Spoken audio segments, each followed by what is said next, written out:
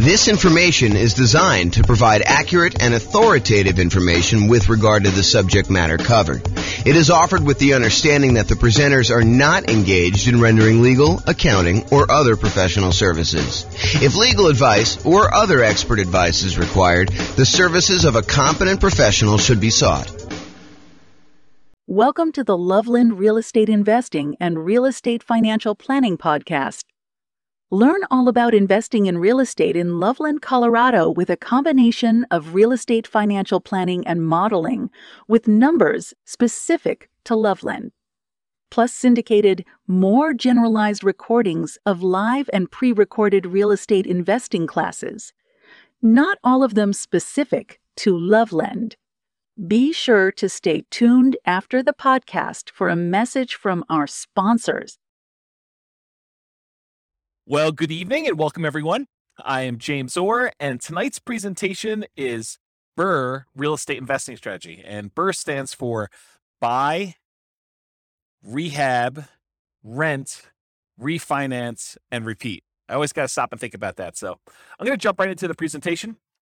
So this is part of a series that we're doing where we're digging into all of the different real estate investing strategies. So far, we've done the buy and hold real estate investing strategy where we talked about buy and hold property, short-term and vacation rentals. Then the next class, we did a whole series on the nomad strategy. Nomad strategy is buying a property, moving in as an owner occupant, living there for a year, and then converting that property to a rental after living there for a year, sometimes a little bit more. But we do that because you can buy properties with little or nothing down, and you get a much better interest rate when you buy a property as an owner occupant. So that one is the nomad strategy. We covered an entire class on that and all the variations, including nomad by proxy, nomad with house hacking, nomad to short-term rental or vacation rental, nomad with lease option exit, and the ultimate real estate agent retirement plan. And so all of those are covered in nomad. I'll reference some numbers tonight for that, but if you want to go watch the whole video on that, you should go watch that whole nomad series. Then we did another class on the house hacking real estate investing strategy. House hacking is where when you're living in a property, you're getting income from the property you're living in. The most common example is buying a duplex or a triplex or a fourplex where you live in one of the units and then you rent out the other sides to be able to do that, or up and down, depending on how it's structured. And so house hacking is all about different ways to make money on a property that you are currently living in. And those what I would consider to be our primary strategies on this whole series that we're doing. Those are the ones that the majority of the classes we teach are going to be on, the majority of what's going to be on the podcast. But then in order to be a completionist, I added a whole bunch of secondary strategies. Tonight is one of the examples of that. So tonight we're going to cover the BRRRR strategy: buy, rehab, rent, refinance, and repeat. That's what BRRRR stands for. And we'll talk about how BRRRR works, what all the components of that are. And then we're going to do a class on quick turning, flipping properties. We'll do a class on creative financing, all the different owner financing subject to rent to own, lease option, lease purchase, and the ultimate strategy. We'll cover all those in there. Do a class on wholesaling and wholetailing, do a class on options and option auction, and then tax liens and tax deeds. And then to kind of round out the secondary strategies, we'll do a whole class on partnerships and syndications, which will include the three different roles as a partner: deal maker, or syndicator, the money partner, and the loan partner. And so those are kind of like bonus sessions. So it's considered kind of like a bonus session where we talk about those and compare them. And then a couple of things that I'm just not going to recover in any of the classes. I'm not going to do a class on real estate investment trust. You can go ahead and talk to your stockbroker about buying real estate investment trust. And some topics that people often ask me about that I'm like, hey, James, why aren't you covering probate or short sales or foreclosures or pre-foreclosures? It's because they sort of are already included in the other strategies as we go through them. They're not like their own unique strategy. They're like ways to find deals in many cases. So that's why we're not going to cover those separately. But those are the classes we have. Each one of these will have its own separate, structured class like we've been doing here. So if you want to go back and watch those, you can and reference them as needed. Okay, so what is BRRRR? Most people are doing the BRRRR strategy as buying a property, usually at a very significant discount so that they can rehab the property with the ideal of being able to completely eliminate their down payment. So in an ideal world, you buy a property at such a big discount that you can go in there, do the rehab on the property, get it all fixed up, have another appraisal done, refinance the property such that you leave $0 in the deal. So you've acquired a property with absolutely nothing down and you have 20% of equity when you acquire the property. That's like the goal, the like ideal kind of like the perfect scenario that happens. Now, in reality, it rarely happens that way where you're able to get a deal where you have completely eliminated your down payment. It's much more likely for you to leave, 1, 2, 3, 4, 5, maybe 10% of the price of the property in the deal when you do that. So when you do your refinance, you're usually going to leave a little bit of money in the deal, unless you happen to find an exceptional deal, or the market changes and you're able to find these types of deals where you're able to do that. So that's what the BRRRR strategy is about. So when you typically buy the BRRRR properties, you have to be buying for significantly below the after repaired value, which we often call ARV, after repaired value. So to be able to buy a property, you do that. Often you're needing to buy in that 70% to 75% of the after repaired value range. With major rehabs, it may even be lower. So if you buy a property that needs even more work, a lot of times you'll need to get even bigger discount than that 70 to 75%, because realize that you're going to have all of your acquisition costs going in to buy the property on the first time. You're going to have holding costs while you're doing the rehab. You have your rehab costs, and then you've got your secondary, refinance costs of getting the secondary loan on that. So there's quite a bit of expense in getting the deal done. And a lot of times the loans, in order to do the first part of the property, when you do your first acquisition, it's usually some type of hard money loan in a lot of cases, not all the time. And those tend to be a little bit more expensive loans to begin with. So in order to buy these properties, you need to be able to get very significant discounts on them. There are two flavors of BRRRR that I kind of like to think about. And just so you know where I'm coming from, BRRRR used to be my primary strategy. So a long time ago, when I first started getting involved in real estate investing, this was the strategy I went to first. And I used the strategy for a long time until I switched to other strategies, but primarily buy and hold and a little bit of nomading is primarily what I've been focused on lately. So the two flavors of BRRRR, though, cash purchase and then refinance. So a lot of times you'll go in there with all cash, you'll buy the property. Sometimes it's your own cash, sometimes it's a partner's cash, sometimes you're borrowing money against another property you own. So it's a quasi form of cash, but you're buying the property for cash, and then eventually, once you're done with all the rehab, you're refinancing the property, pulling all your cash back out. Another flavor of BRRRR is where you finance the purchase to begin with, and then you do a refinance in order to get your original loan paid off, and you leave very little money in the deal at that point. And remember, for number two, the one where we do the finance purchase, you'll be financing the property twice. So remember to account for two closing costs and two financing costs in order to get that loan. So you'll have to do the holding costs while you're rehabbing it, which is often a little bit more expensive. And then you'll do the financing and closing costs on that second kind of permanent loan that you're going to do for, in a lot of cases, 30-year fixed rate financing in order to have that property long-term as a rental. All right, so I'm going to use the same format we've been using for some of the previous classes where we talked about, all the different characteristics or way to kind of inspect a real estate investing strategy. And you'll notice me talking about some things, and you're like, but James, what about this really unusual example where I do this thing and I do this thing and it works out this way? Sure, there's lots of exceptions to what I'm saying. So I've tried to categorize all the different real estate investing strategies, but I'm sure I missed some, kind of like less common or less frequently used, which may be the most common thing for you, right? That's the hard thing for me, is that you may say, well, I always do it this way. And so for you, it seems super, super common. But having seen these for a long time and done a bunch myself, this is what I think is the most common. And of course, there may be exceptions to that. I think of all the different strategies, BRRRR may be one of those ones where this is especially true, where there are so many different exceptions to BRRRR. There's so many different ways to kind of break this out and slice it up and make it happen that you're bound to find a lot of different exceptions with BRRRR, more so than I think in a lot of the other strategies where I tend to cover a lot more comprehensively what's going on. And remember, this is not one of our primary strategies. This is one of our secondary strategies that we're sort of covering just to be completionists, but this isn't really our primary strategy. It's not our primary teaching mechanism for these episodes for the podcast and recordings. Okay, so another warning, just because you don't think there's a chance that X can happen doesn't mean it won't happen. This is designed to be a starting point discussion to help you make better investing decisions on your own with additional knowledge. So please do your own research. Don't rely solely on me to get all this done.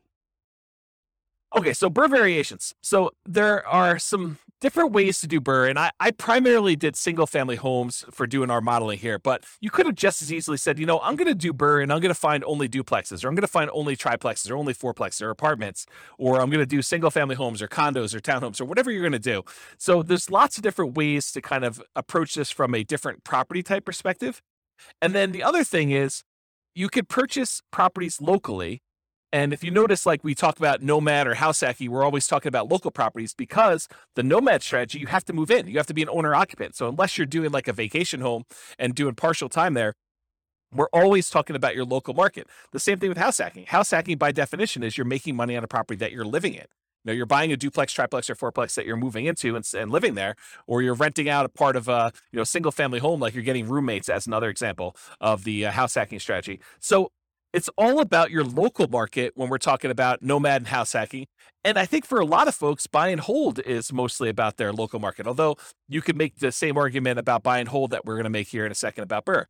And that is, the argument is, you don't have to do this locally.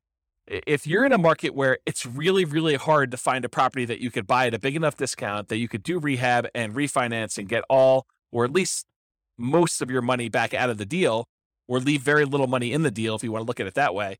If you can't find those types of properties in your local market, you don't have to do your local market. This is one of those strategies where you could get really, really good and become an expert at investing in a remote market. It's different. I mean, the skills you need in order to invest in a remote market are different than the skills you need in a local market. Sometimes they're better, sometimes they're worse. It depends on, your personality, your skill set. But you don't have to do this all locally. And you could use this as a way to diversify geographically as well.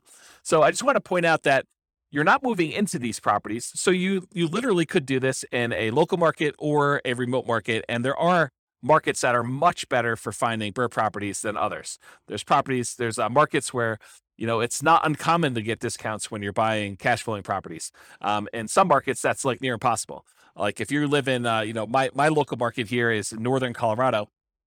And in northern Colorado, at least with the last few years, it's been incredibly hard to find a property that you could buy without getting, bid up above asking price, let alone get a discount on it. So really, really hard to do BRRRR in northern Colorado. Can it happen? Sure.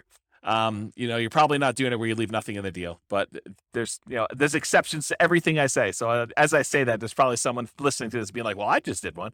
So yeah, there's exceptions to all those, but there's a lot better markets where you can go find properties where you could buy at a pretty big discount, rehab the property, and leave little or no money in the deal. So you don't have to do it locally. So I'd like to break down one of the ways I categorize real estate investing strategies is whether you're kind of involved in a real estate investing strategy as an investor or as a real estate entrepreneur. And a real estate investor is someone who takes money, they invest it in a project with the hope of doing little work, maybe sometimes no work, and they expect to get a return on their investment. So they're looking to invest their money, and it's largely a passive thing where they're looking to earn a return. That's a real estate investor. Real estate entrepreneur is often looking to put in maybe a little bit of money, but most of the time they're looking to invest their time and to start a business where they are doing activities in order to get a dollar per hour or money for the labor that they're doing.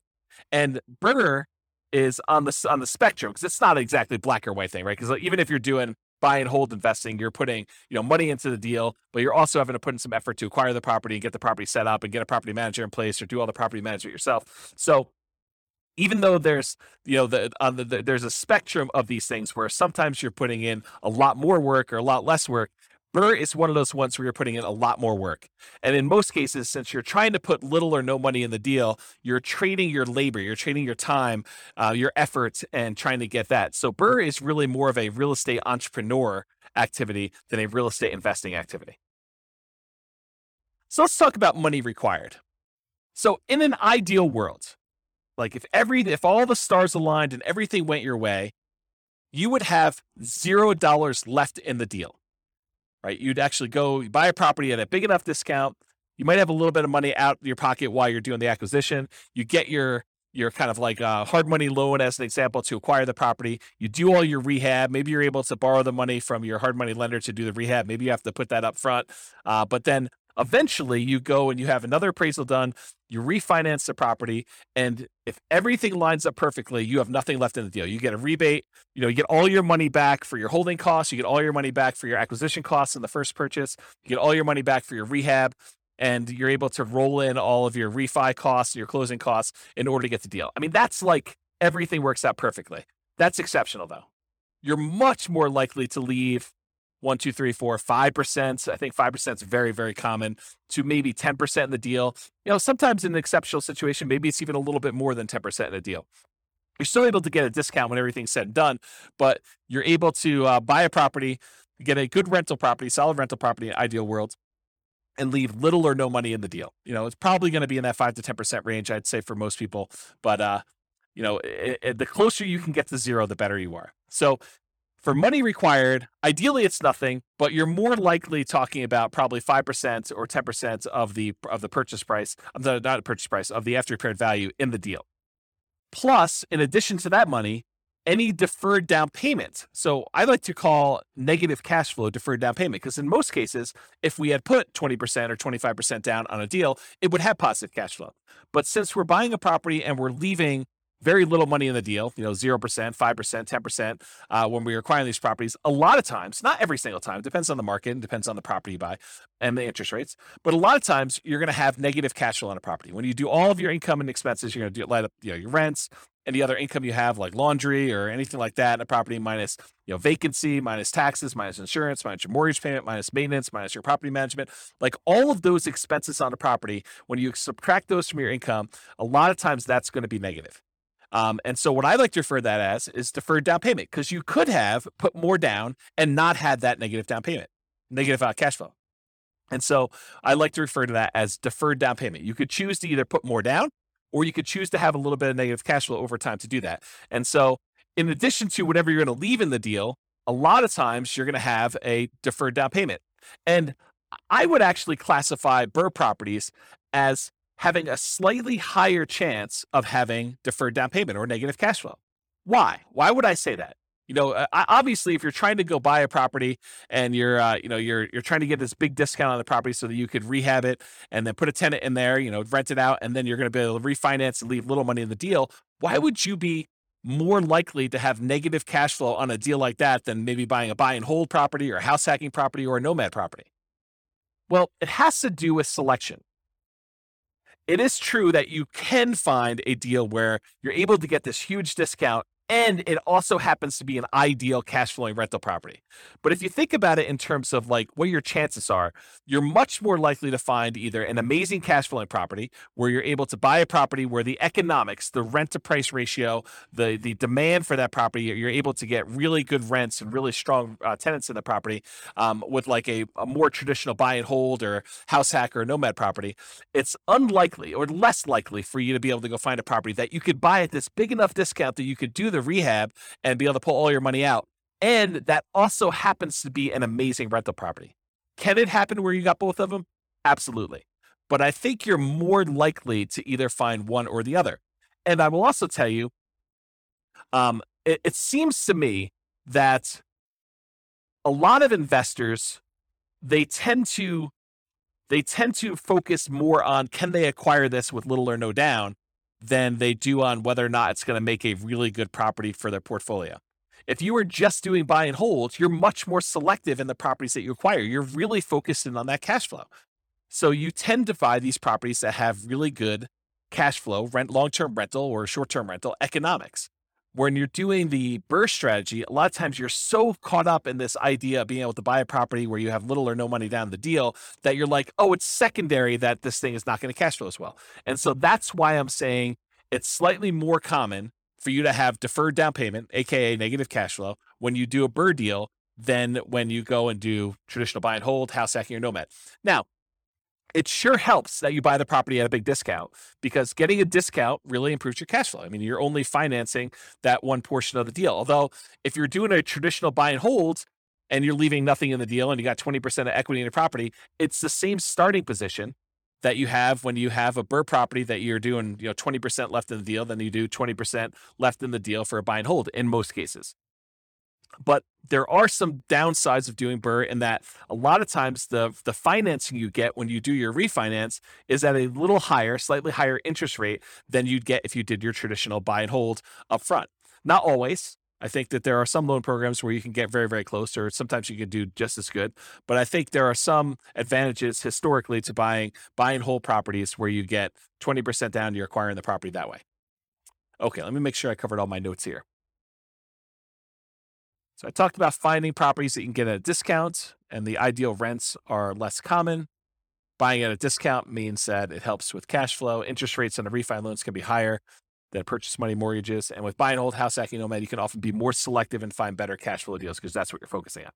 And of course, there are lots of exceptions to that. So really, the money required, I've covered already. The amount you leave in the deal, that's going to be a requirement of the money you have in there. Any deferred down payments, so that's that negative cash flow you've got. And then, of course, you need reserves. It would be stupid for you to go buy a property and try to do it with no reserves. So is this really a strategy you can do with $0? I don't think so. I mean, even if you could find a property that you have nothing in, so that would be $0 that you're leaving in the deal. Maybe you have a property where you have no negative cash flow, but even with both of those, you need to have reserves. And so I think at a minimum, you're going to want to have 6 months of reserves on a property that you're acquiring as a rental. So no matter even if you can find a deal where you're able to leave nothing in the deal, and you can get a property where you don't have any deferred down payment or negative cash flow, you're still going to need reserves. And so this is really not a true nothing down, no money required strategy. It could be nothing down in that you really don't need any money for the down payments because you're able to get, a deal where you have no money left in the deal. But for the most part, you'll still have the need for reserves. Okay, so credit required. It is true. Often you can get a hard money loan for the initial purchase before you do the refinance. And a lot of those are, asset-based loans where they're really looking at the property primarily in order to do the loan itself. Although I think a lot of hard money lenders are still looking at the individual borrower for those. It's possible you could find one that's exceptional and that doesn't look at that. But over time, I think that the majority of hard money lenders are still looking at the individual for doing the loan there. So you can get a loan where you can get the initial purchase money oftentimes with little credit required. But when you go to do that cash out refinance, most of those loans are going to be ones where you need to have a good credit score.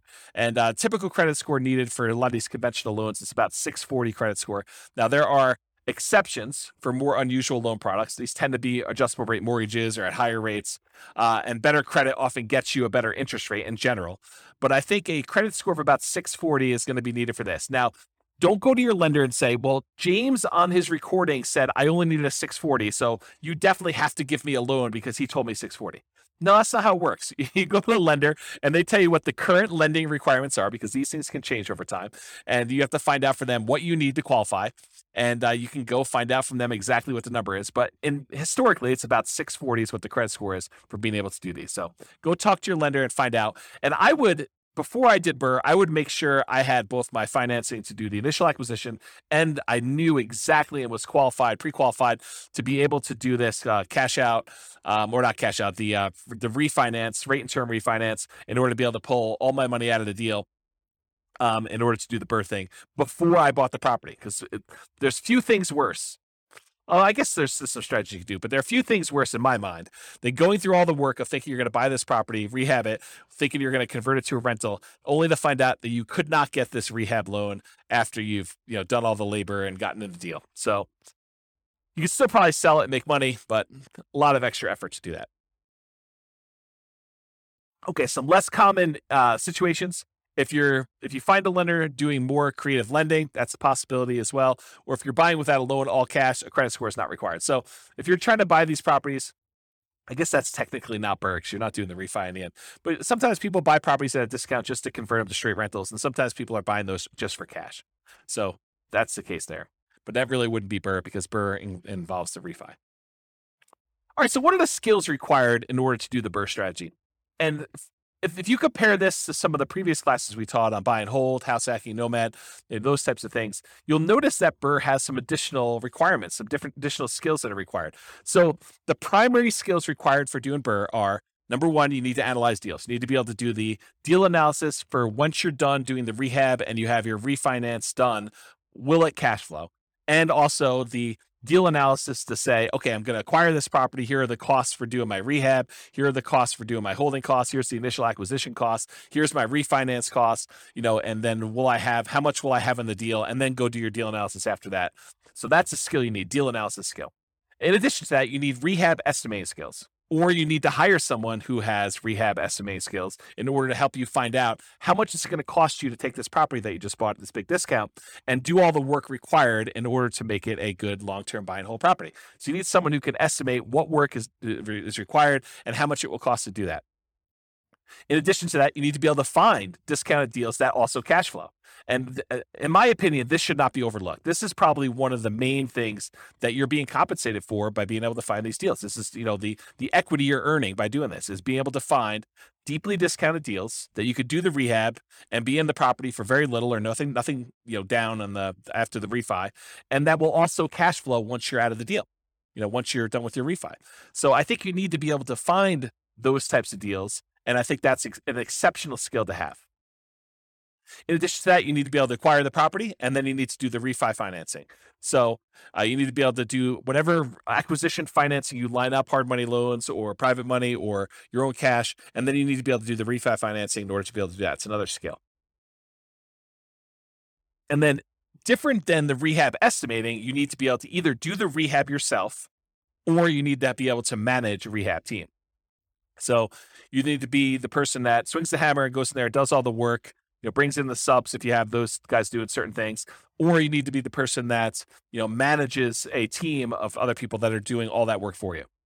And then in addition to that, once you convert the property to a long-term rental, you need all the traditional skills of property management. And again, that's either you doing the property management yourself directly or you hiring a professional property manager, and then you need the skills of being able to manage the manager. So I have a note here, skills of property management can vary depending on whether you're managing long-term rentals yourself, hiring a property manager, or doing short-term rentals. So 3 different types of management skills depending on which way you're going. And the skills of rehab can vary depending on whether you're doing it yourself, managing contractors, or managing a general contractor. So realize that the skills that you require, in my opinion, are much more involved than buy and hold, house hacking, or nomad. I think this is a much more active, much more real estate entrepreneurial activity, and it requires more skills and higher levels of skill than a lot of the other strategies would. All right, so Shane Paris, Farnham Street, I finally went and looked up his name. I had forgotten his name for the last 3 presentations and kept forgetting to look it up. But he has a blog called Farnham Street, and probably about 2 or 3 months ago now, he wrote an article that talked about this idea of stability.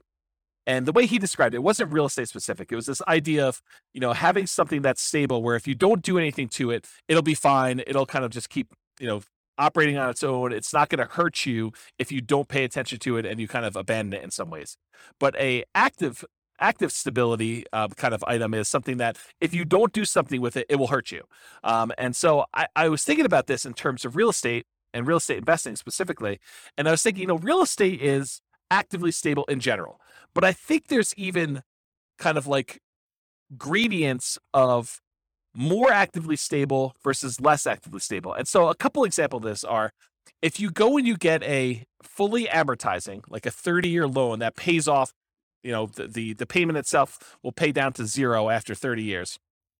That's an amortizing loan. The loan actually will pay itself off over that lifespan of 30 years versus a interest only or a balloon loan that you pay on it for 5 years, 10 years, 15 years, 20 years. And at the end of that period of time, there is a lump sum that is due at the end of it. Well, an amortizing loan is more stable. It's still actively stable, so you have to be actively involved, but it's more stable than a balloon type mortgage on there. Or doing buy and hold is less actively stable than a flipping properties or lease option or the BRRRR strategy. And so BRRRR, in my opinion, is very actively stable. It is one of those things where you have to be actively managing, especially in the beginning. Once you convert it to a long-term rental, it becomes less active. But at the very beginning, you're very active in this thing. You're actively acquiring the property, you're actively rehabbing the property, you're actively putting a tenant in there, and you're actively refinancing the property to try to pull out as much money as you can. So it is a very active strategy to be doing that you just need to pay attention to. All right, let's talk about scalability. So the biggest challenge, in my opinion, with the BRRRR strategy, and it's probably other challenges too, like being able to qualify for loans, but the biggest challenge, in my opinion, is probably finding deals. It's often limited by deal flow. And I suspect there are markets where you could find a lot more BRRRR properties than other ones. But in general, I think the challenge with BRRRR is being in a market or finding deal flow where you could buy at a big enough discount to be able to leave nothing, ideally, or very, very little in the deal, and then convert that to a property that you would like to have in your portfolio as a rental. And I think that's the part that a lot of folks overlook. But So as far as scalability, how can you scale this thing? Can you acquire as many properties as you want to acquire in order to hit whatever your financial goals are? And with BRRRR, I think that you're limited by deal flow, finding enough quality deals. So from that perspective, it's harder to scale. It's going to mean slower acquisition speed because you got to find deals that are good enough quality to be able to acquire them at a big enough discount and also have them be good long-term rentals. However, on the other hand, to kind of argue the other side of this, it requires significantly less down payment than traditional buy and hold properties to acquire. When you do traditional buy and hold, you're able to get a property for 20% down or 25% down. In some rare cases, if you want to get PMI and the owner occupant properties, 15% down. But when you're doing the BRRRR strategy, you could leave 5% in the deal. And that's still better than leaving, 15% or 20% or 25%. So from that perspective, it's easier to scale. It requires less capital upfront to do that. More labor, because you got to do all the rehab and refinance and, getting all the tenants and getting the property set up. So, from a scalability perspective, I don't think this is as easy to scale as you might think. If your limitation is down payments, then I think this definitely helps you along that path. You still got to be able to qualify for the loans. You got to qualify for the refi loans. And if they're not cash flowing good enough, then you need to have the debt to income ratio in order to be able to qualify for the refis, in order to be able to acquire the properties and do the refi outs. So that's what I think about scalability with the BRRRR strategy. All right, let's talk about risk exposure. In my opinion, the BRRRR strategy has a high risk rating. And I think some of the other strategies we talked about, the buy and hold, the nomad and the house hacking, we kind of rated these a little bit lower in risk. And the reason why is I think you have extra risks when you're doing the BRRRR strategy that you don't have with buy and hold or house hacking or nomad. So you have a double risk exposure, in my opinion. You have the risks during rehab and the risks of long-term rentals. So what risks do you have? So the risks include amplified returns, and these can be both positive or negative. But whenever you have a small down payment, it amplifies the returns. So if you have a little amount of money invested and you make a return on it, a positive return on it, the returns look larger because the amount of money you made is on a small amount. But it goes the other way too. If you have a loss, if you have negative cash flow or the property value goes down or you have something happens to the property, you have a negative return on that, that also gets amplified because you had a small amount of money in the deal. So you can get amplified returns with the BRRRR strategy, just like you can with the nomad strategy, or in some cases house hacking if you're putting little down when you're buying these owner occupant properties. So that's the same risk we'd see there, but you see it with BRRRR because a lot of times you have nothing in the deal or very little in the deal. In addition to that, I believe you have an increased likelihood of negative cash flow, those deferred down payments we talked about when I talked about money required. And the reason why is you have small or no down payments in the deal. So a lot of times, you're leaving little money in the deal, and that's why you have a little bit of deferred down payment. If you had put more down, you wouldn't have the negative cash flow. But because you decided to buy a property and try to do a refi where you left no money in the deal, then a lot of times you have some negative cash flow there. In addition to that, you have limited selection of the ideal cash flowing properties. Really, one of the characteristics of trying to do BRRRR is finding those properties you can get at a big enough discount where you're able to leave little or no money in the deal. So a lot of times those don't cash flow nearly as well. And so you have a limited selection of these ideal cash flowing properties because they also need to meet the criteria of needing rehab and being able to buy them at a big enough discount where it makes sense to do those. And then in addition, you have an increased likelihood of negative cash flow because you get slightly worse financing and interest rates when you do these refinances, especially if you're doing cash out refinances. So a lot of times you get penalized a little bit on that interest rate. Not all the time, but a lot of times you'll be penalized with doing those types of loans. And so for those three reasons, smaller no down payments, the limited selection of the ideal cash flowing properties that also qualify as BRRRR, and that slightly worse cash flowing interest rates are the reasons why you'll have negative cash flow. So that's an additional risk you see in BRRRR. In addition to that, you have all the rehab risks. So all the risks you have of doing construction on a property, opening up a property and finding out that things are much worse than you thought, or there happens to be a hurricane right after you bought the property and all the costs of plywood and lumber goes through the roof and you have that risk, or you can't get your rehab people to do the job. They prove unreliable or something happens to them. So you have all the risks of rehab. So that's an added risk that you don't often have with buy and hold, house hacking, or nomad, unless you're buying properties that need work. In addition to that, you have the interest rate risk exposure while rehabbing. A lot of times you're not locking in your interest rate when you have a 6-month rehab project. If you have a 3-month rehab project, a lot of times you're floating that interest rate. And, if you caught it, just like we did here the last few months where we saw the interest rates rise very dramatically over a very short period of time, you may have thought your cash flowing property was going to be cash flowing at X. And now it's cash flowing much worse than X because the interest rates rose by, 2 points in 2 months. If that was the time when you were rehabbing your property, that could be problematic. And so you have this interest rate risk exposure while you're doing the rehab. And then you have the risks that we normally see with house hacking and buy and hold and nomading, a price decline during ownership. While you've converted it to a rental, prices can go down. I mean, honestly, it could go down while you're doing the rehab too, but I really thought of it during the time when you're buying, when you're holding the property as a rental. You could see a decline in home values during that time, or rents could decline during your ownership period. Those same risks appear in the buy and hold and house hacking and nomad as well, but they're not exclusive to the BRRRR strategy. And then in addition to that, if for something happens and you're unable to make those payments on the loan, you have a credit risk. If you can't make payments on your mortgage, then your credit is at risk of doing that. And that's the same as buy and hold and nomad and house hacking. And then in addition to the ones, these also are shared with buy and hold, nomad, and house hacking. You have the typical tenant property management risk. You have the risk of being sued for violating fair housing. People say you discriminate against them by, trying to put a tenant in the property, or someone slips and falls in your property. You have those risks as well. And some of these can be offset by some insurance, but at the same time, you do have those risks doing BRRRR. Some of them are unique to BRRRR, like the rehab risks and interest rate risks while doing the rehab, and probably increased likelihood of negative cash flow.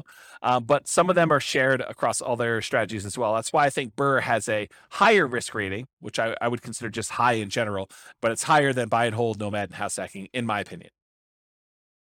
So let's talk about profit speed, how quickly you can get at money, and what's the magnitude of the money you can get at. So if you've never seen this before, this is my return quadrants. And it basically shows the 4 different primary areas of return that you get from rental properties, plus the return you get from reserves, and then we sum them up. So the ones on the right-hand side are more like cash now. That's cash flow and tax benefits, depreciation, cash flow from depreciation.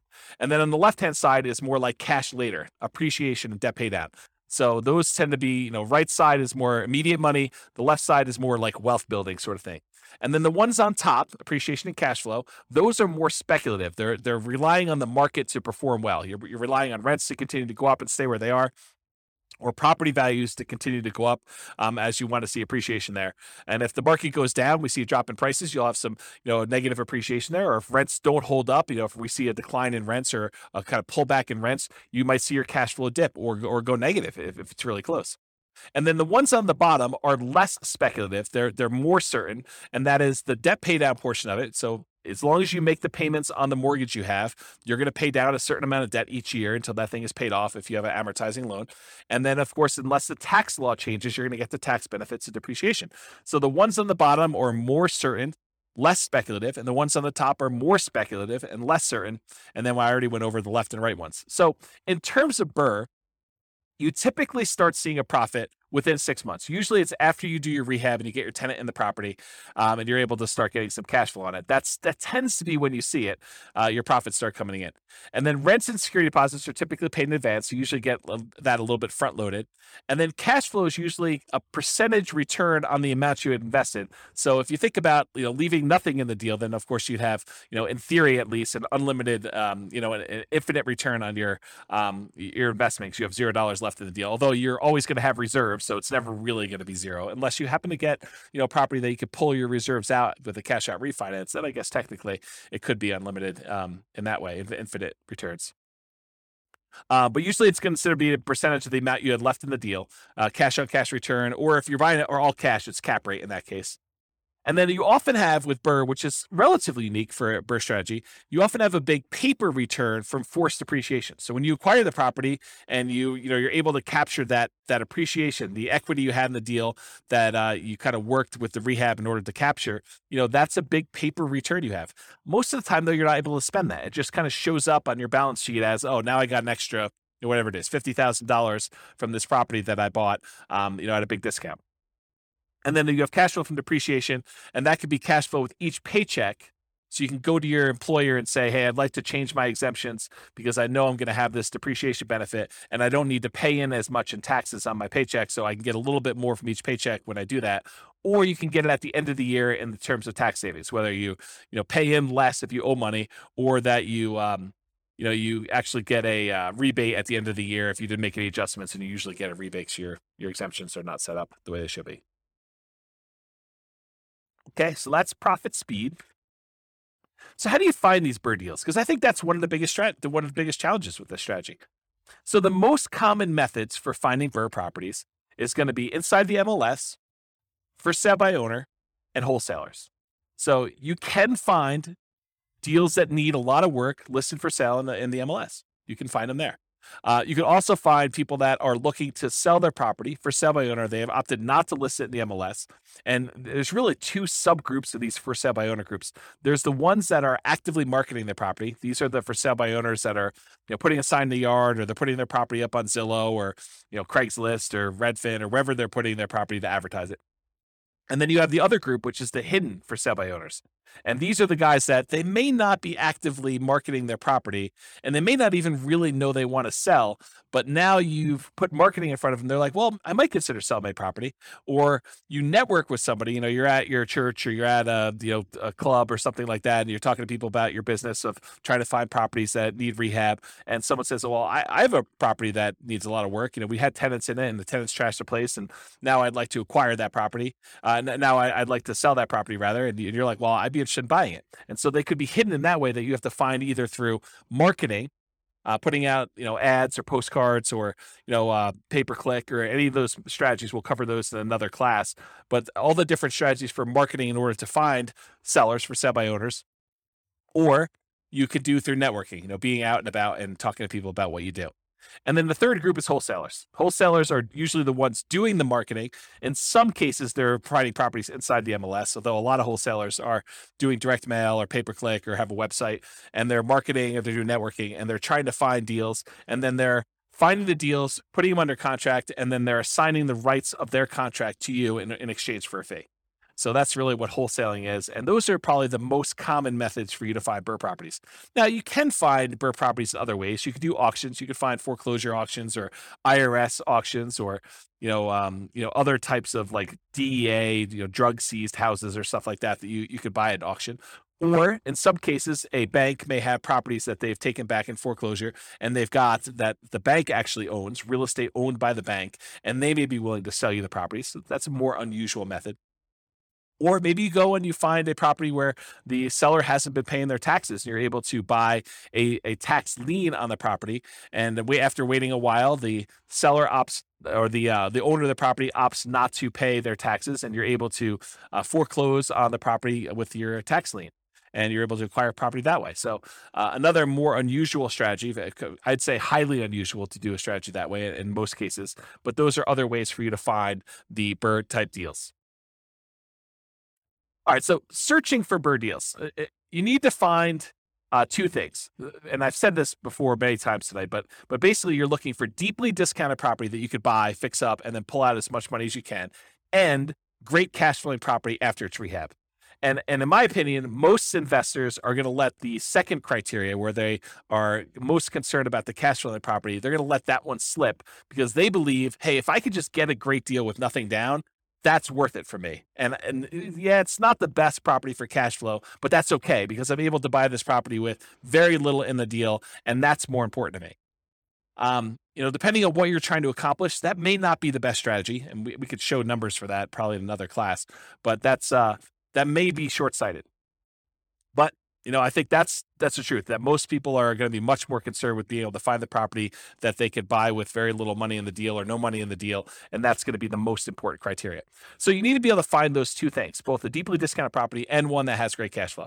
And you're typically searching for all the fixer-upper type terms in the MLS, or through wholesalers or stuff like that. So terms like handyman special, or fixer, or fix, or TLC, or needs work, or mold, or asbestos, or damage, or fire, or smoke, or water damage, like all of the terms that you look for something that needs repairs on property. So, when you're setting up your search, you're asking your real estate agent to help you find these types of deals, make sure you get those search terms added so that you can find potential deals to do that. And, you're going to find weird ones, right? Like, you do a search for the term smoke as an example, and they're going to say, smoked glass windows in this room or something like that. And that's not really what you're looking at, but you'll get some false positives. You still need to manually sift and sort and go through those and make sure that the numbers work and that the property really makes sense. So better to have false positives than to miss the property completely, in my opinion, when you're looking for these deals.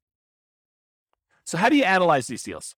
Well, doing the BRRRR part, the like fix up part, the rehab section of it, you'll want to use your own rehab spreadsheet. I probably will provide one of those at some point, but I don't have one ready for you. But for the actual rental part of it, the world's greatest real estate deal analysis spreadsheet is ideal for doing the rental part. So you have to do the property after you do your refinance. You'll do a kind of like put down how much you have in the deal and what your rent is on the property and all the other expenses of it, and you could do that. And you can get a copy of the spreadsheet at realestatefinancialplanner.com/spreadsheet, and it is, I call it the world's greatest real estate deal analysis spreadsheet because it's awesome for doing rental property analysis as to whether or not you should buy and hold a property. And then for the other part of it, for the acquisition, the rehab, and then doing the refinance part of it, you'll want to do that analysis separately to make sure that those numbers work using a different spreadsheet. All right, so what market conditions are good for somebody who is trying to buy BRRRR properties? Well, obviously you need markets where you can buy properties that need work at a discount. If you can't do that, I mean, it's hard to do the BRRRR strategy without buying properties at a discount. So that's like the number one criteria. But ideally, otherwise, you need markets with good cash flow and markets with strong appreciation and rent appreciation. You want to be buying in a market where you're going to get some good appreciation, and in markets where you're going to get some good rent appreciation and cash flow is going to improve over time. It's challenging to do the BRRRR strategy in markets with significant negative cash flow with reasonable down payments. A property that even if you put 20% down, it wouldn't have good cash flow.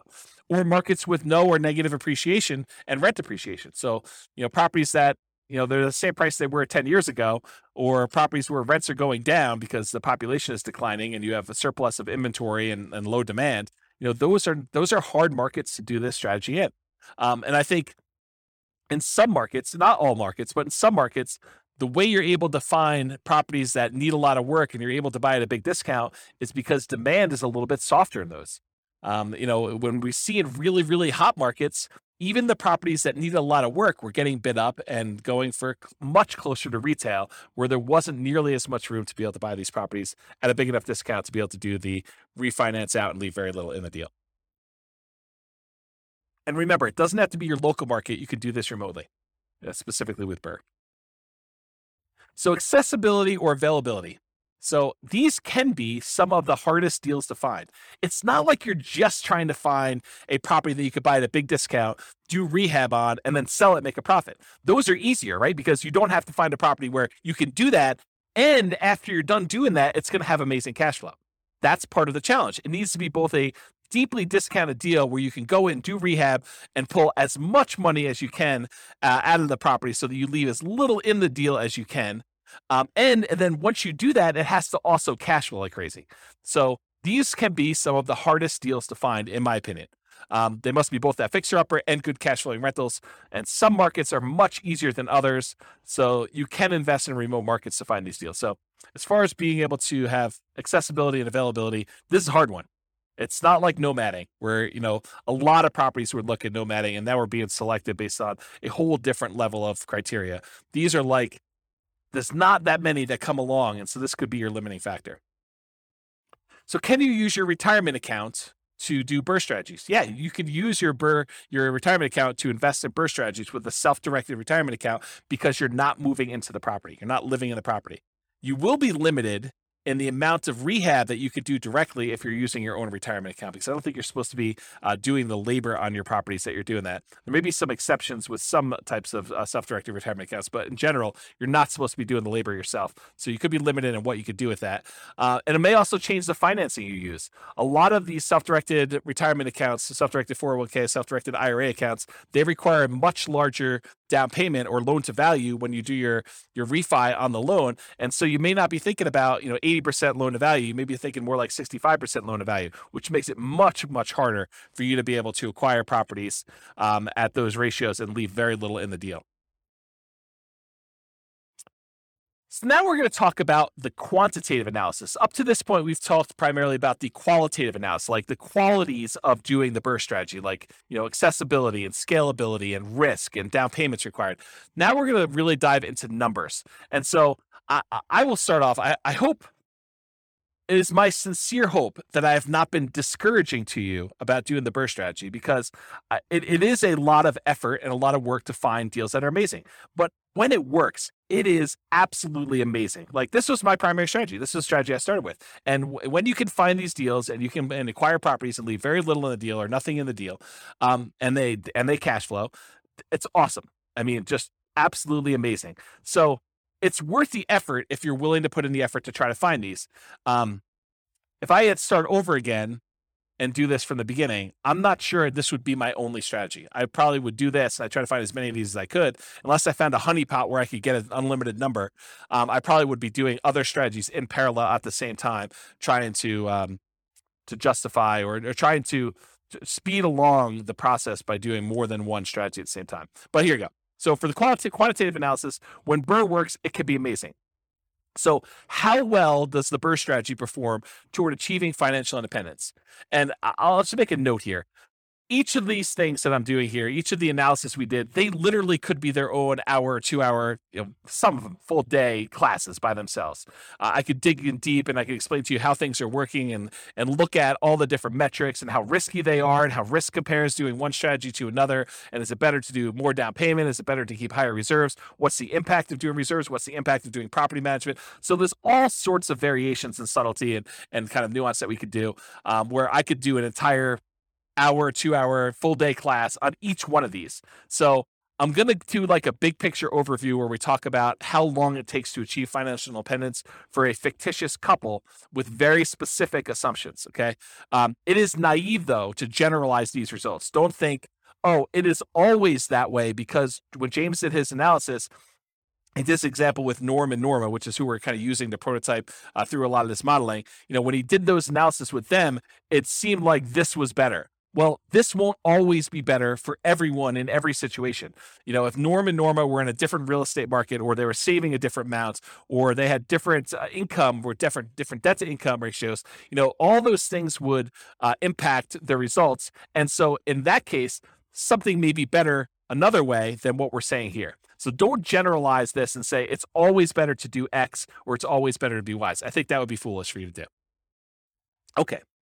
So, I'm going to use the same properties we've been using throughout all the different examples, even though I could make a really strong case that you're not as likely to find properties that have both the discount or rehab capability and the cash flowing attributes that we've been using for the traditional buy and hold, house hacking, and nomad that we've used in the previous classes. I am going to, for tonight, just to try to make it a closer apples to apples comparison. It's not the same, but just to try to make it closer, I'm going to use the exact same property with the same economics, same price, same rent, same taxes, same insurance kind of expenses to do that. You could make a case that the properties are going to be a little bit worse. Maybe they're a little cheaper. Maybe they're, you're able to get a property that's, is a little bit less expensive than you would otherwise pick, or maybe they're more expensive. There's lots of different reasons why they would be different, but for the sake of simplifying as much as I can, I'm using the same property. You would still be limited by your 45% debt to income ratio, any down payments that you're leaving in the property, so I'll show you some examples of those, and having reserves. So it's not like you can do an unlimited number of these, right? And part of it's going to be you trying to find, it's still limited by 45% debt to income, and you're still limited by whatever amount you're leaving in the deal, and you're still limited by having reserves. I think I use 6 months of reserves to be able to do these because I think that's a prudent number to use. And so I'm going to do 3 different cases of BRRRR. I'm going to do a situation where they leave nothing in the deal. That's like the ideal situation where they actually are able to do this and not have any money left in the deal. I'm going to do one where they leave 5% in the deal, and I'm going to do ones where they leave 10% left in the deal. And I'll show you how long it takes Norm and Norma, our kind of prototypical modeling people, how long it takes them to achieve financial independence with those 3 cases with our assumptions there. But let's first define what financial independence actually means mathematically. So Financial independence is when your investments, in this case, mostly rental properties, although a little bit comes from other things like their stock market account, but it's when your investments can provide you with your minimum target monthly income in retirement. What we might call either lean fire or just fire, depending on if you're really looking at your minimum as this is my absolute minimum I need. Ideally, I'd like to have more, but really we're saying, okay, in this particular case, how long will it take them for their investments to produce $5,000 a month, adjusted up for inflation? So it's $5,000 in today's dollars, but 5 years from now, it's more than that. And the three sources of their investments to provide money toward that $5,000 a month is, number one, passive income from Social Security, any pensions they have, and or annuities. So in this case, they don't have any pensions, they don't have any annuities, and I assume Social Security for them starts at age 67, which I'll talk about here in a second, but that's the three sources of income for number one. Number two, net cash flow from rentals. So this is primarily what they're going to be relying on. They're looking to have the cash flow after all their expenses on their properties. So all the rents and any extra income they've got coming from property like laundry money or something like that, minus principal, interest, taxes, insurance, maintenance, vacancy, property management, if they had any. In this case, they're managing the properties themselves. So anything, all their income minus all those expenses is their net cash flow on their rentals. And the third thing is any extra money that they have in their bank account invested in the stock market at multiplied by their safe withdrawal rate. So the three things are that passive income for Social Security, pensions, or annuities, any net cash flow from their rentals, and then the yearly safe withdrawal rate times their invested assets. The sum of all three of those need to provide enough money for them to meet their minimum target monthly income retirement. When they do that, we consider them financially independent. Okay? So, all these are changeable assumptions. You can go to your city. I'll send you a link in the show notes here, but it's realestatefinancialplanner.com/model.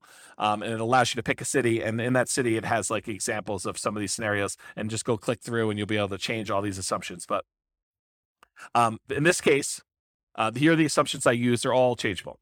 So this is Norm and Norma. They're married. They're both 21 years old. They've recently graduated from college, and they're working in a technology department of a large healthcare business. They have a total of $10,000 saved up, not $10,000 each, $10,000 total between the two of them. They earn combined between the two of them $72,000 per year. So basically, they're earning about $18 per hour, working 2,000 hours per year, or $36,000 per year each. Combined, it's $72,000.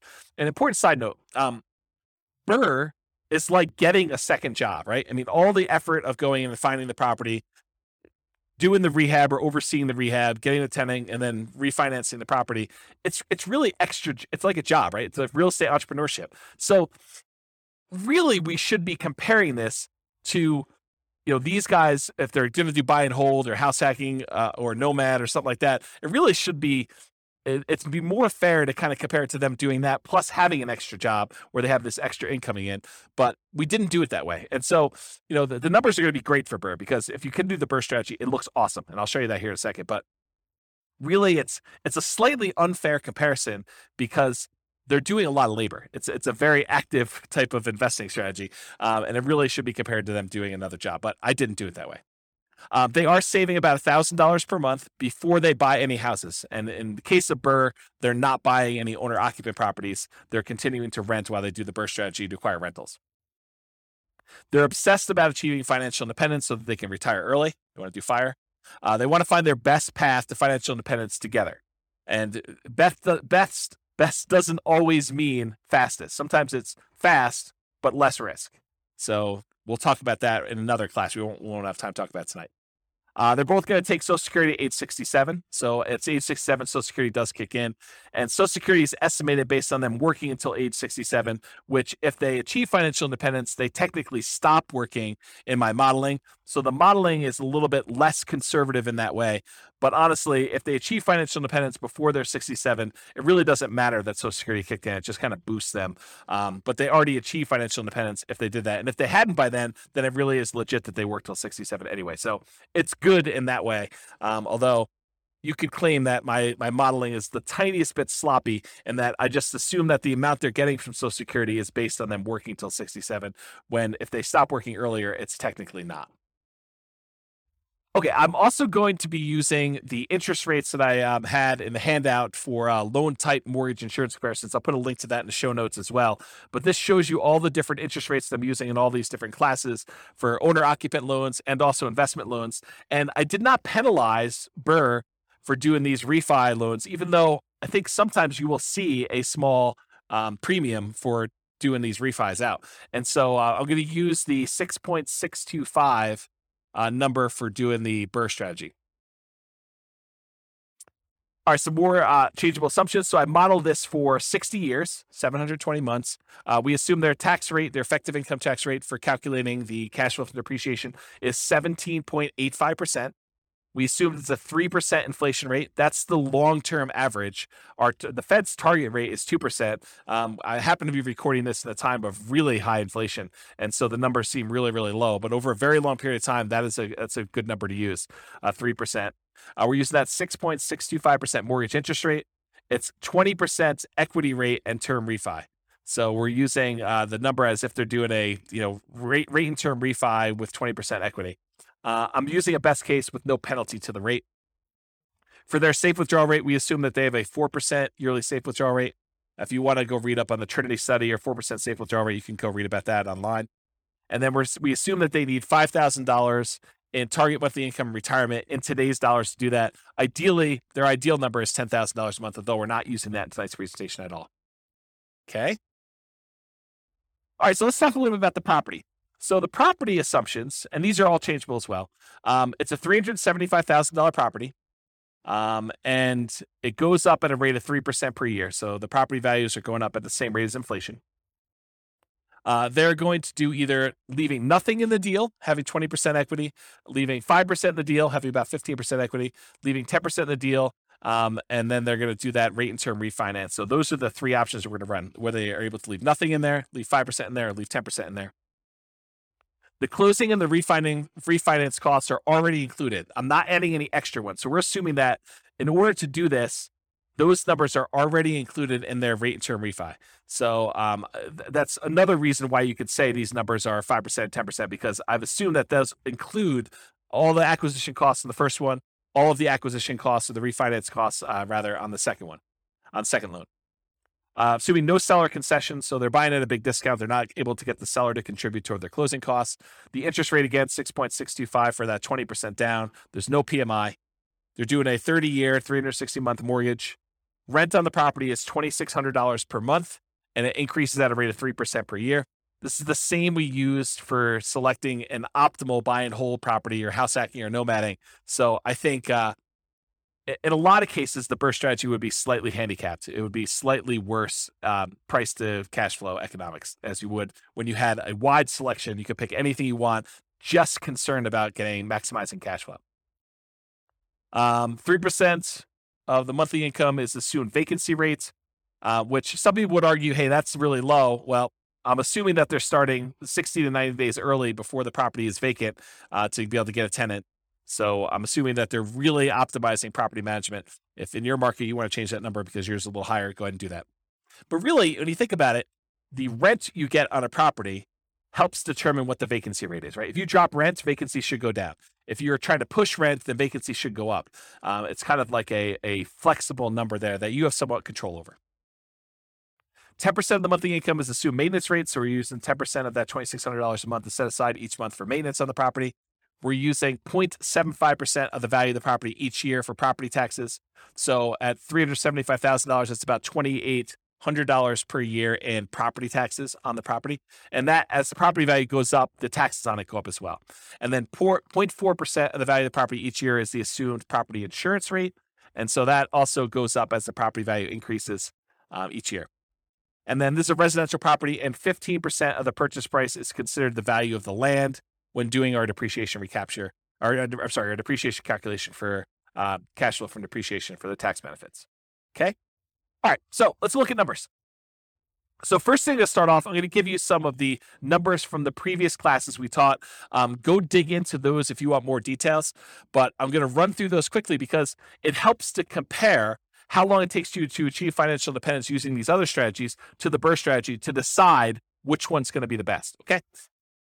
So for in the buy and hold class, we talked about what if Norm and Norma don't buy any rental properties at all? They basically take all of their money and they invest 100% in the stock market. They don't even buy a property to live in. They continue renting, and so they're investing $1,000 a month in the stock market. They can retire after 40.17 years, or about month 482.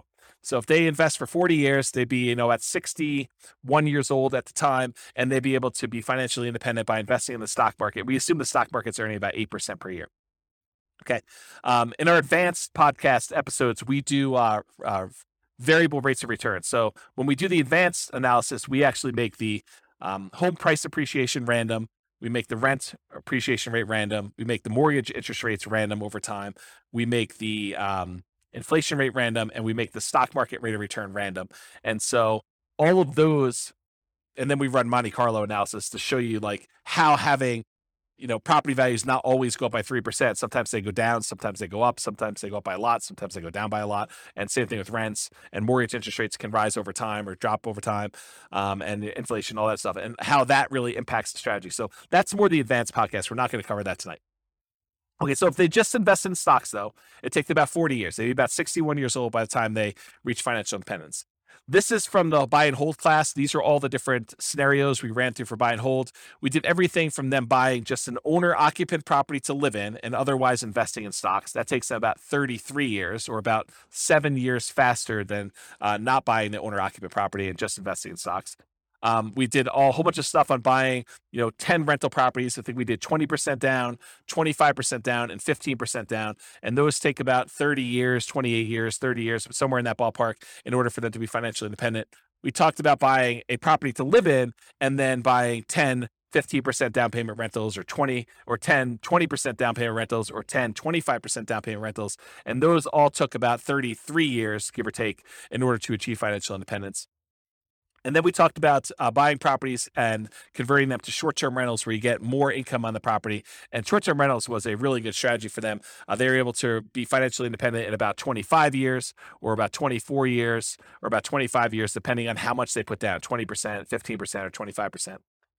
And then we did buying an owner-occupant property to live in and also buying short-term rentals. And that's take a little bit longer. So it's better for them to keep renting and just do the short-term rentals if they're really trying to optimize for financial independence. Okay, so those are all the different numbers for the buy and hold.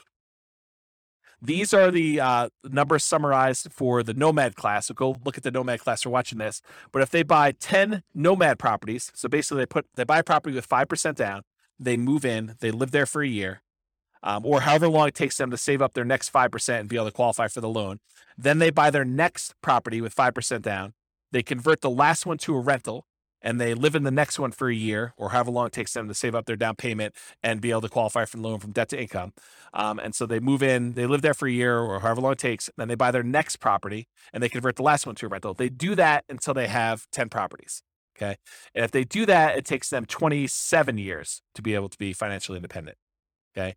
If they do like a mix between the Nomad strategy and buying discounted properties that they could do some fix up and capture some equity with, it takes them a little less than 20 years to do it with that strategy.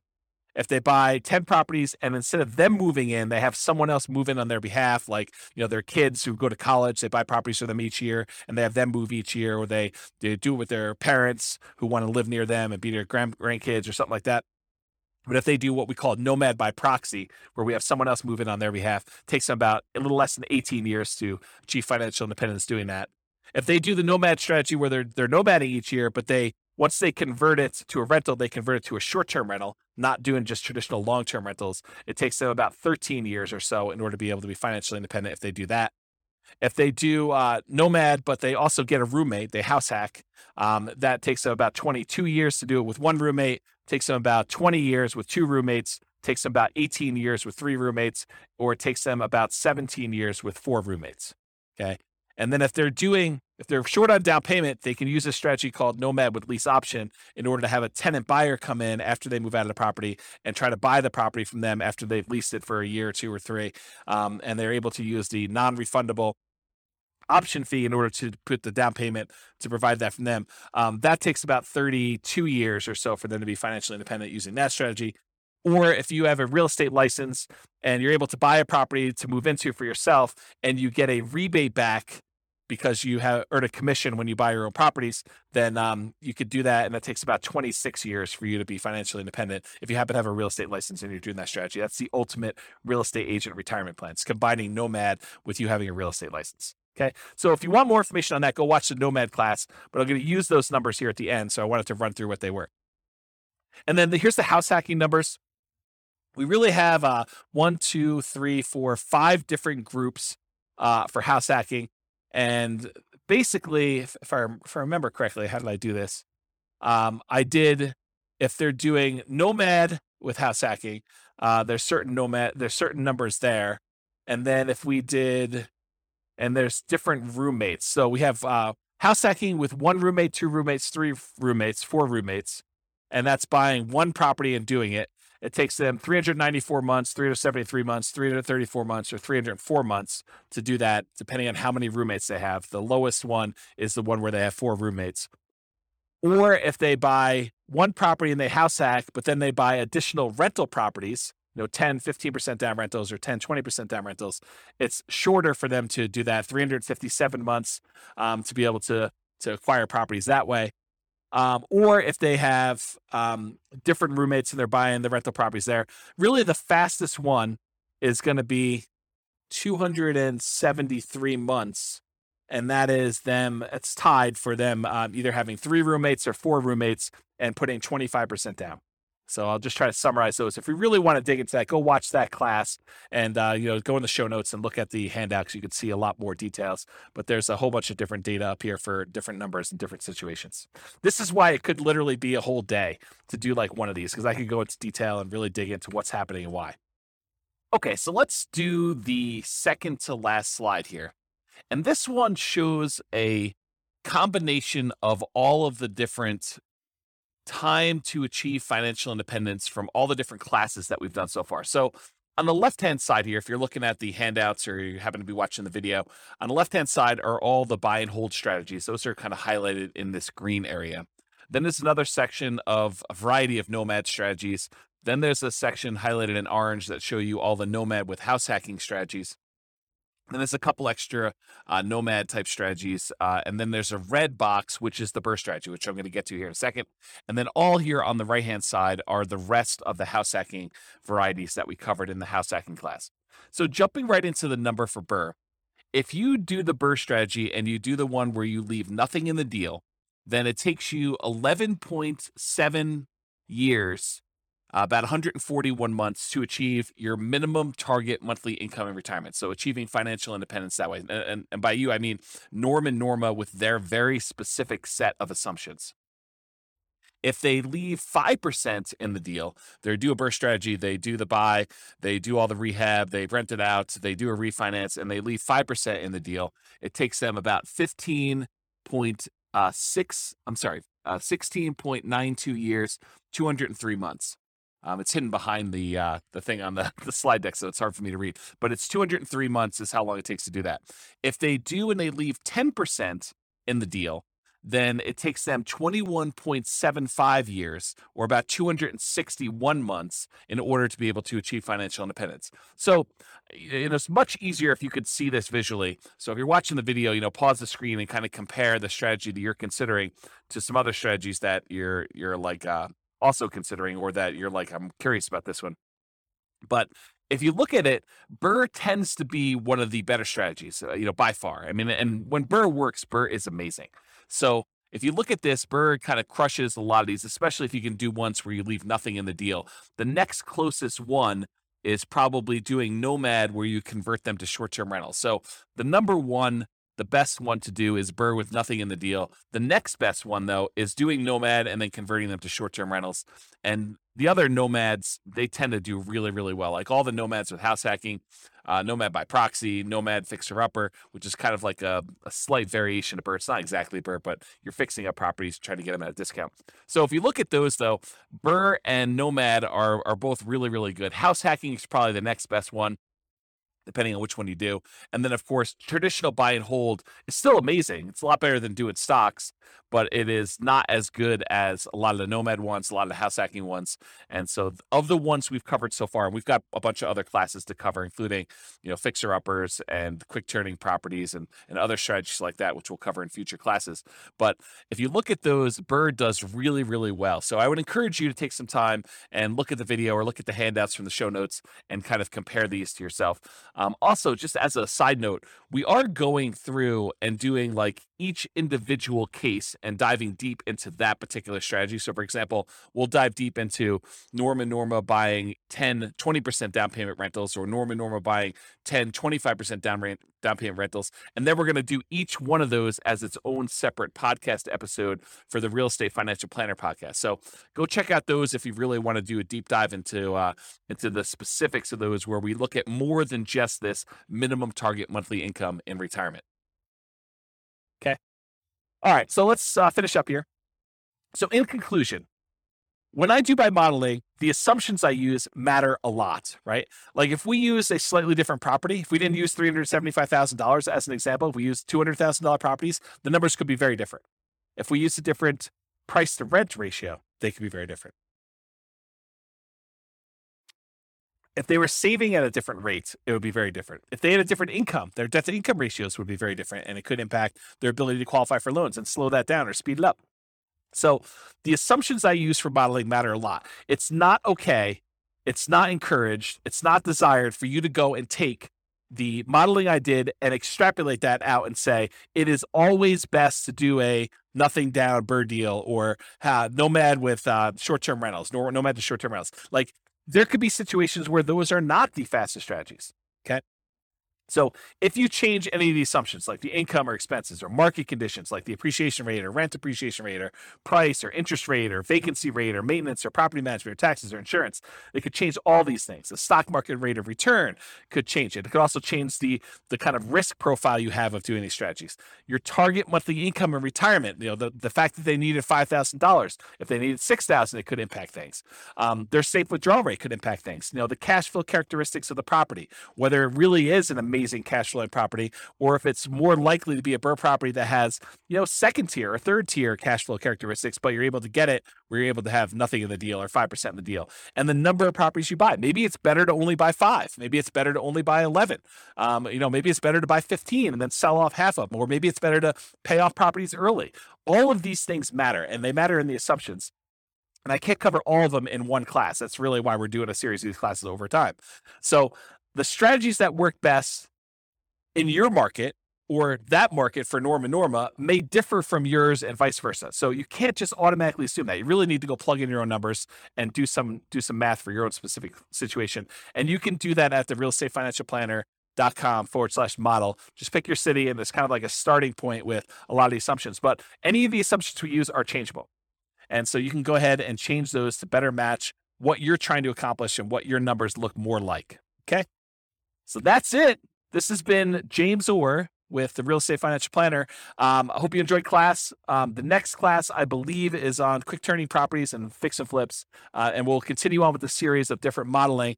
And hopefully we'll get through those, and then we'll be able to move on to some more meaty topics about how to implement some of these strategies, rather than more of this kind of like big picture strategy sort of like kind of class. So hope you have a great night. Thanks so much. Bye-bye for now. With home prices up, mortgage interest rates up, and rents up, but not quite enough to counteract the higher prices and interest rates. Cash flow on rental properties in Loveland is harder than ever. Book a call with the Real Estate Financial Planner to apply our proprietary 88 strategies to improve cash flow on your rentals. See the show notes for a link to schedule your call and improve your cash flow today. If you're a real estate agent, lender, or professional in Loveland that wants to help our real estate investor listeners, consider reaching out to learn about collaboration opportunities with this podcast. We'd love to add more value to our listeners by having you assist our investors buy, sell, and finance their real estate investments. See the show notes to schedule a call to discuss collaboration opportunities.